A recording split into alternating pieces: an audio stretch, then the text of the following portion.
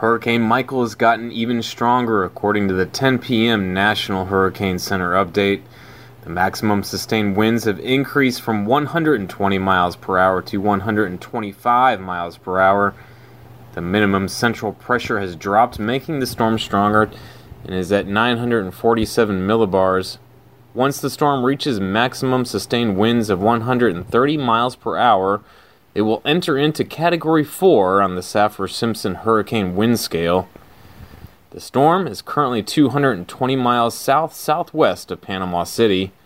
A hurricane warning is in effect for the Alabama-Florida border to the Suwannee River in Florida.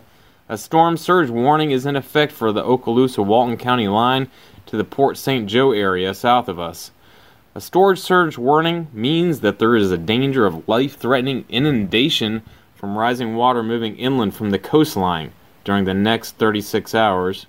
A hurricane warning means that hurricane conditions are expected somewhere within the warning area, in this case within the next 24 hours. Preparations to protect life and property should be rushed to completion. Find out if you are in an evacuation zone. Each county in the Panhandle has a website with maps showing where the zones for evacuation. This is a very large and potentially deadly storm. Many people have already taken notice to warnings and evacuation information.